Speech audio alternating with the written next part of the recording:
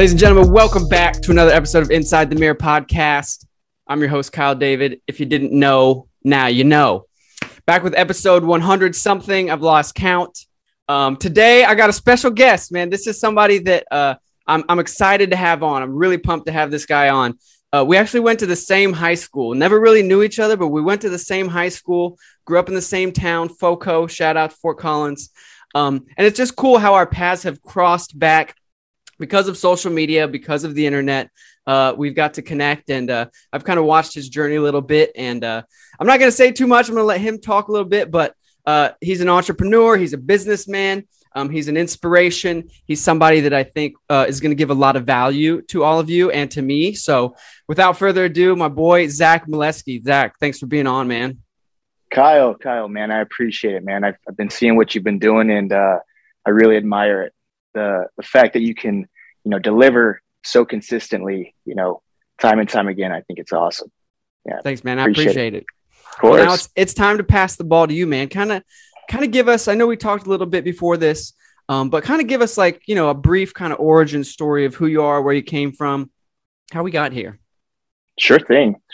So, Fort Collins, born and raised, so small town. My parents, they started a paving company when I was really young. So I was, just born or something. And so I remember from, really early ages, what it was like for them, kind of starting their business. And, I remember, the early days were kind of the tough days for our family. So very humble beginnings, very, very humble beginnings. And, I kind of watched them grow this small little family business into a little bit more of a well-oiled machine as I got older and older. And so, we moved from Fort Collins out to Bellevue. So we went from a small town to very, very rural small town. Shout out to Bellevue. Shout out to Bellevue. We had alpacas. We had an alpaca ranch.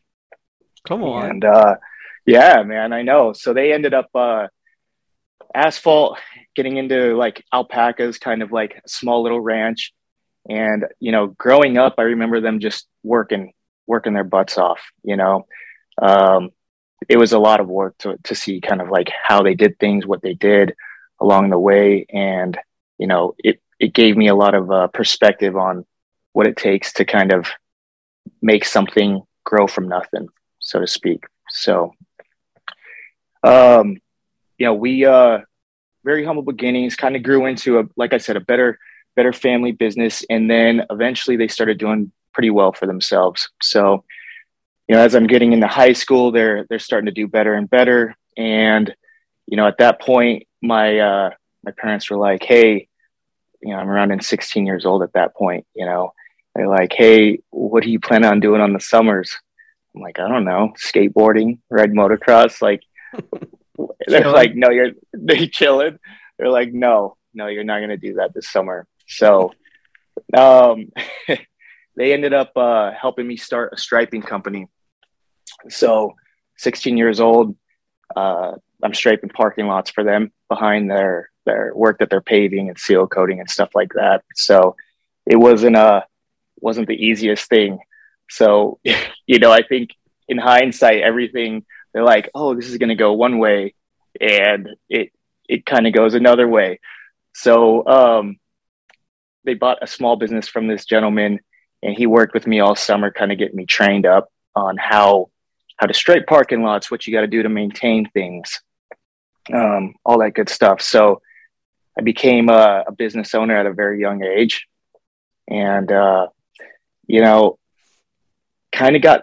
I was spoon-fed work, right? So I was a little. I was blessed. It was a blessing and a curse. I know my parents wanted to do what was best for me and help me get a leg up.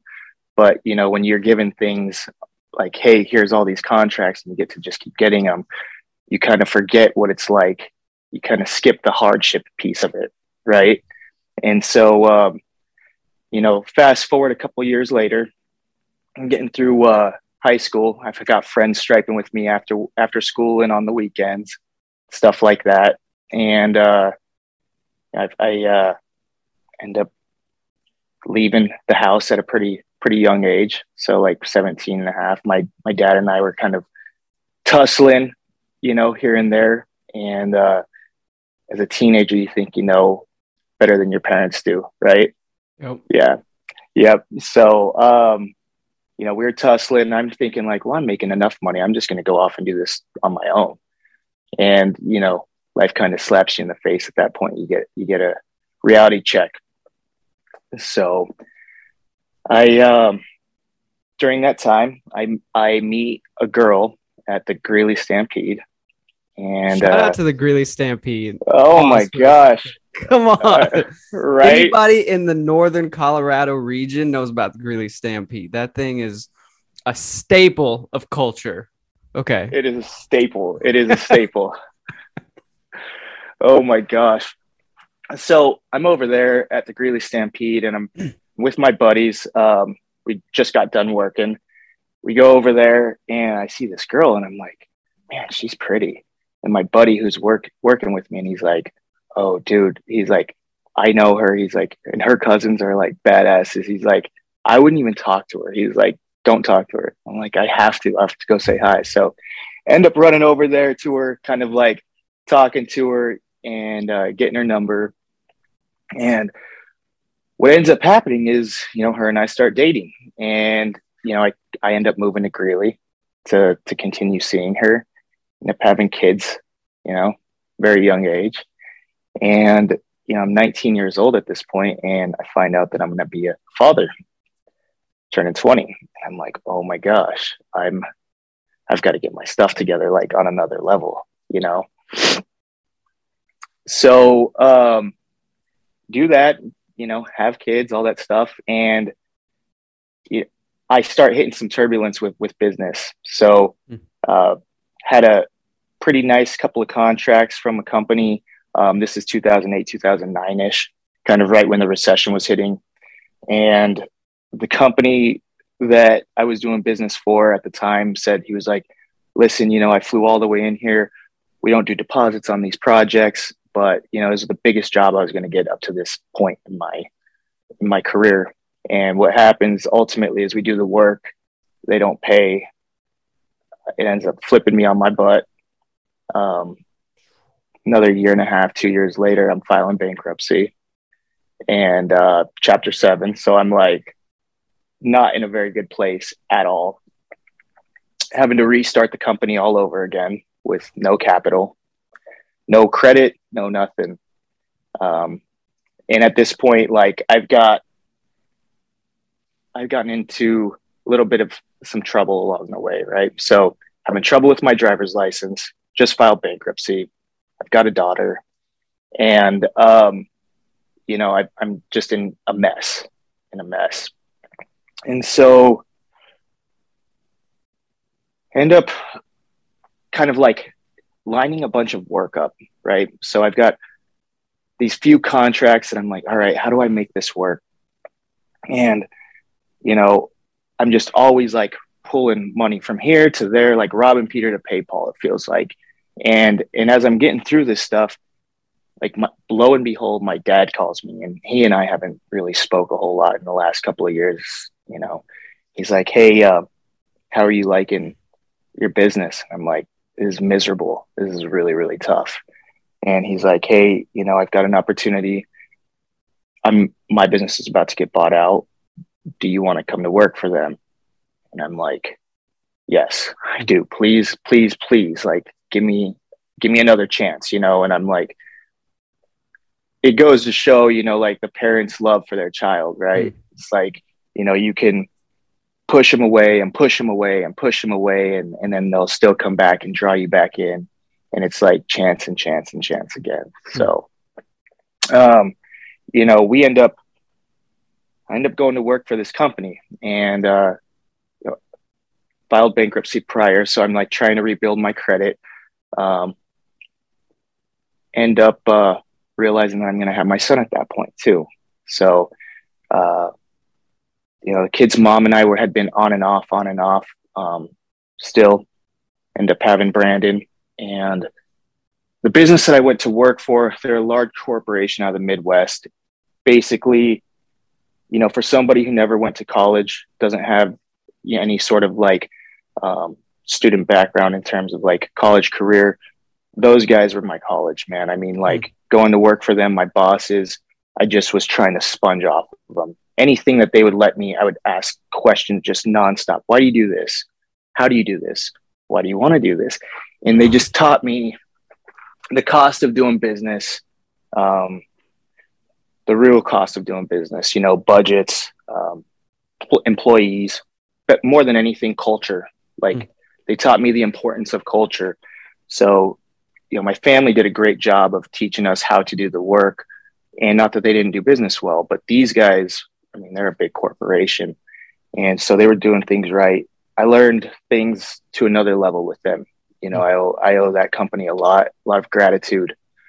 They took a chance on me for sure, because at the time I didn't even have a driver's license. And I'm like, You guys, oh dude, it was the worst, man. Like it was the worst. I have a driver's license. I'm like, hey, can you guys hire me? I'll drive my own vehicle. Just put me on over here. You guys don't have to do this. And they're like, I'm going to turn my head. Just do what you got to do.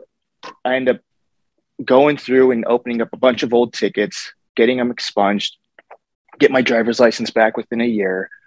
Credit's starting to go again, starting to make money. And then another year later, I'm buying a house and things just really start to turn for you at that point. Once you start building energy, it's easy to kind of like compound off of it. Right. Right. So the energy's moving at that point. We fast forward a little bit further and things start to change with the corporation I'm working for. They're changing business models and really how I'm going to be doing work. And at that point, I'm several years in at this point and probably one of their better salesmen. And I just told them, I'm like, hey, you guys, like, thank you so much. I appreciate it, but I think I'm going to jump off and do my own thing. So at the time, my mom was ready to open up a business. And so she had done the paving business before. Her and I had talked about it, and we kind of, we veer off and we start a business. Give me 1 second. I'm sorry. I'm in a hotel. You're good. Knocking. You're good. Knocking. Give me housekeeping. If you're listening or watching at this point, like, this is authentic. This is why, as I always talk about, this podcast is real. Like, this is not about scripts or anything. This is about having real conversations, and there's real interruptions in life, and that's how life works. And he's back, but that's my plug right there. Authentic conversations. Sometimes things happen, but yeah, keep going, man. So you start. Is National Pavement Partners the company you and your mom start? Yep.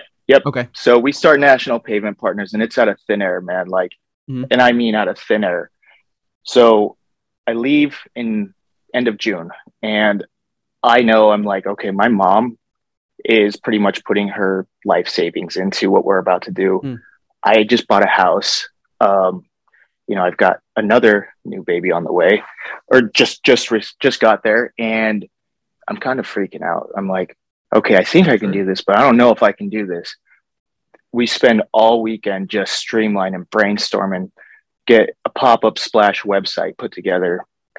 I get emails put together. I put the whole model of the business together. And I'm not even kidding you. It was a long weekend. I think it was like 4th of July weekend of 2015. We just all weekend, nose to the grindstone. Monday comes up and I'm like, all right, here's the plan. I'm going to get my customers an email blast. We're going to send an email blast. I want to see like if people respond to it. And, to this day, man, like, hand to God, man, it was the best email blast campaign that we still have even had to this day, no matter how big we've gotten. And I'm like, thank you, God. Like, we got so much response from it, like the Denver Broncos. Yeah, man, Flatirons Mall, like all these great contracts, people that weren't even responding before, started responding. And I was playing a different role at the time. Like, I didn't want anyone to know I was the owner. I didn't want them to know I was behind it. Just told them I was, another salesman in the same position as I was, just switched companies.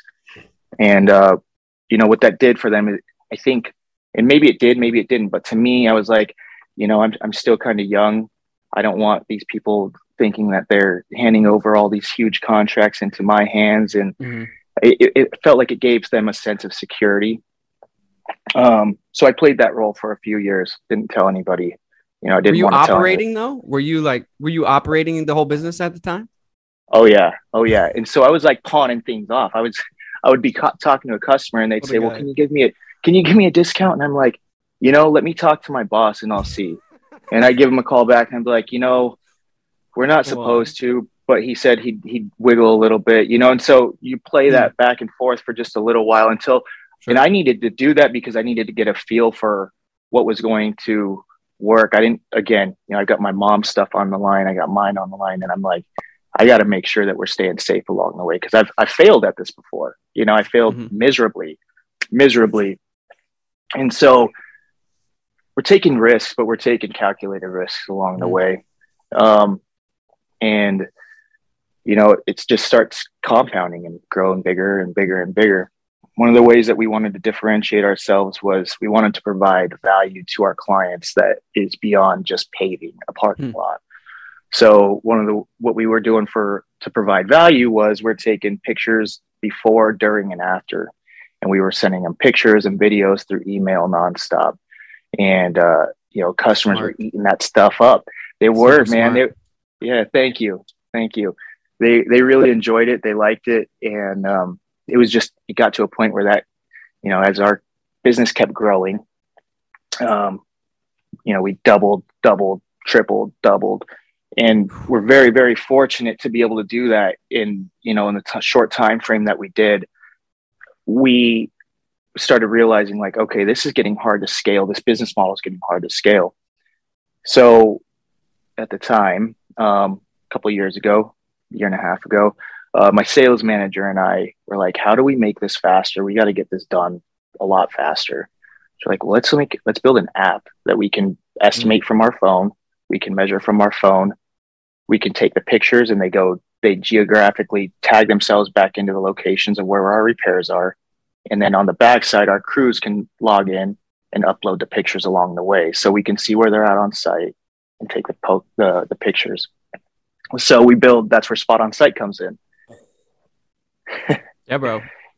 That's smart. I see Thanks, that. Man. Yeah. Thank you. I'm all about it. Yeah. And then, that pretty much brings us up to current, man, minus some details here and there, but that's the quick 10,000 foot view. Bro, I love it. Yeah. I love that because you get to a point, like, I think anybody gets to a point, whether it's in their personal life or in business, where they go, what I did to get to here isn't going to get me to here. And how do what's the, like you said, the differentiating factor that takes me from here to here? And you have to be creative. And I think leveraging technology in that way. I mean, this is the age of technology, man. So like, I love that you started it in just a raw, gritty way of like, we're just going to email them pictures and videos. I'm like, yeah. Like, yes. Do what you can, right? Like whatever you can to provide value to people. That's whatever I love that. Whatever you can, man. And like sometimes it was like, I think people like, I swear, I think some customers probably felt bad for how much work we put into their stuff. And they're like, you can just have this job. Like you've done so much work. Like they probably felt guilty, but it goes to show we held up on our end and we tried to do our best on, everything that we did. So here we are, man. So come on. First of all, congrats on your success, man. Like I know that it's not, success is not a linear thing usually, right? It's up and down and all around. I do want to ask you a question though. So, right, you went bankrupt. You have no driver's license. You're in the hole. You're probably in debt. I'm assuming. And then you go to start the company again. Like, what makes you not go work for somebody and not just get a 9-to-5? Like, what's the thing? Have you always had that tick or the entrepreneurial tick? Or why did you decide I'm going to do this again? Right. Because that defeatist mindset of this didn't work. I failed. I'm no good. I can't do this. That's a lot of people, right? Like a lot of people deal with that internal voice of like, once you fail, you're a failure. You can't do it. What was it for you that you're like, no, I'm going to go after it again? For me, it's fortunately, unfortunately, I cared what people thought of me. I left some people hanging on the first one, some suppliers, some people that I wasn't very proud of, and I wanted to make it right with them. And so, I just told them, give me one more chance. Let me try this one more time. And, I'm like, if anyone's going to pay for it, it's going to be me. And it's going to be in a different way. Like if I'm going to rob from anybody, it's going to be from myself. And so if I got to work myself into the ground, I'm going to work myself into the ground. And like, if you know me long enough, I'm a very competitive person. Like, no matter what it is, man, if we're eating breakfast together and you're like, who's going to eat this first? I'm like, that's how it's going. Like if we're running, I'm like, I'm not even a runner, but I'm like, I will do my best. I'm just a very ultra competitive person. And I think the competitive side in me just, was like, no, I gotta do this. I gotta figure out how to do this and make it right. And, it's tough, man. I'm not saying it was easy. It is not. It's mentally exhausting. It's physically exhausting, but one foot in front of the other and you end up in a different place, I love that you talked about when you said at the beginning, like the compound, how energy and momentum compounds, right? Like you said, you went from here to here in 1 year, from bankruptcy to then house, driver's license, credit repaired. Like talk about that for a minute. Like what you've experienced as far as like not that there's tips and tricks, but things that you have implemented, maybe even like daily habits or mental habits, or what are the things that you found that are helpful when trying to compound energy and build momentum, especially when you're starting from zero? Like, what are the things that you found that have been helpful? Great question. So I struggle with some anxiety and some depression to some degree. So when things are off, they're way off. And when you're low, you're low. What I started realizing was routine and structure was the best thing to build confidence. Set your alarm at a certain time each day. You're going to do it X amount of days per week. You do that. You make that promise to yourself. You don't break it. Okay, well, great. Now you've got that done. Now you're making sure that you're hitting the gym this many times per week. You don't break that promise to yourself. You got to learn to start to trust yourself. And the way you do that, once you start trusting yourself, you're able to start building energy again. And, like you start seeing those little wins and they start chalking up and you're like, wow, I'm actually doing good. Wow, I'm actually, things are happening. It just, the momentum starts to build off of the little wins. It's not the big wins. It's, you look back and you're like, oh, wow, those were some big wins along the way. Instead of, I got to have this right now. Just doesn't happen that way. Just doesn't happen that way. I love that you said that. You said, right, you have to learn to trust yourself. And the only way you learn to trust yourself is by keeping the promises to yourself. You ever follow Ed Mylett? I'm sure you know Ed Mylett. Oh yeah. Yeah. Ed's awesome, man. I hear him talk about that a lot, about keeping the promises to yourself, about making promises to yourself and keeping promises to yourself. Like you said, whether it's, I'm going to get up, I'm going to go to the gym, I'm just going to do these things today. What do you think about, like, I'm sure you've experienced this, especially as somebody, I also dealt with some anxiety and depression about having to pull myself back. Especially I had some years in addiction where I was just off the rails.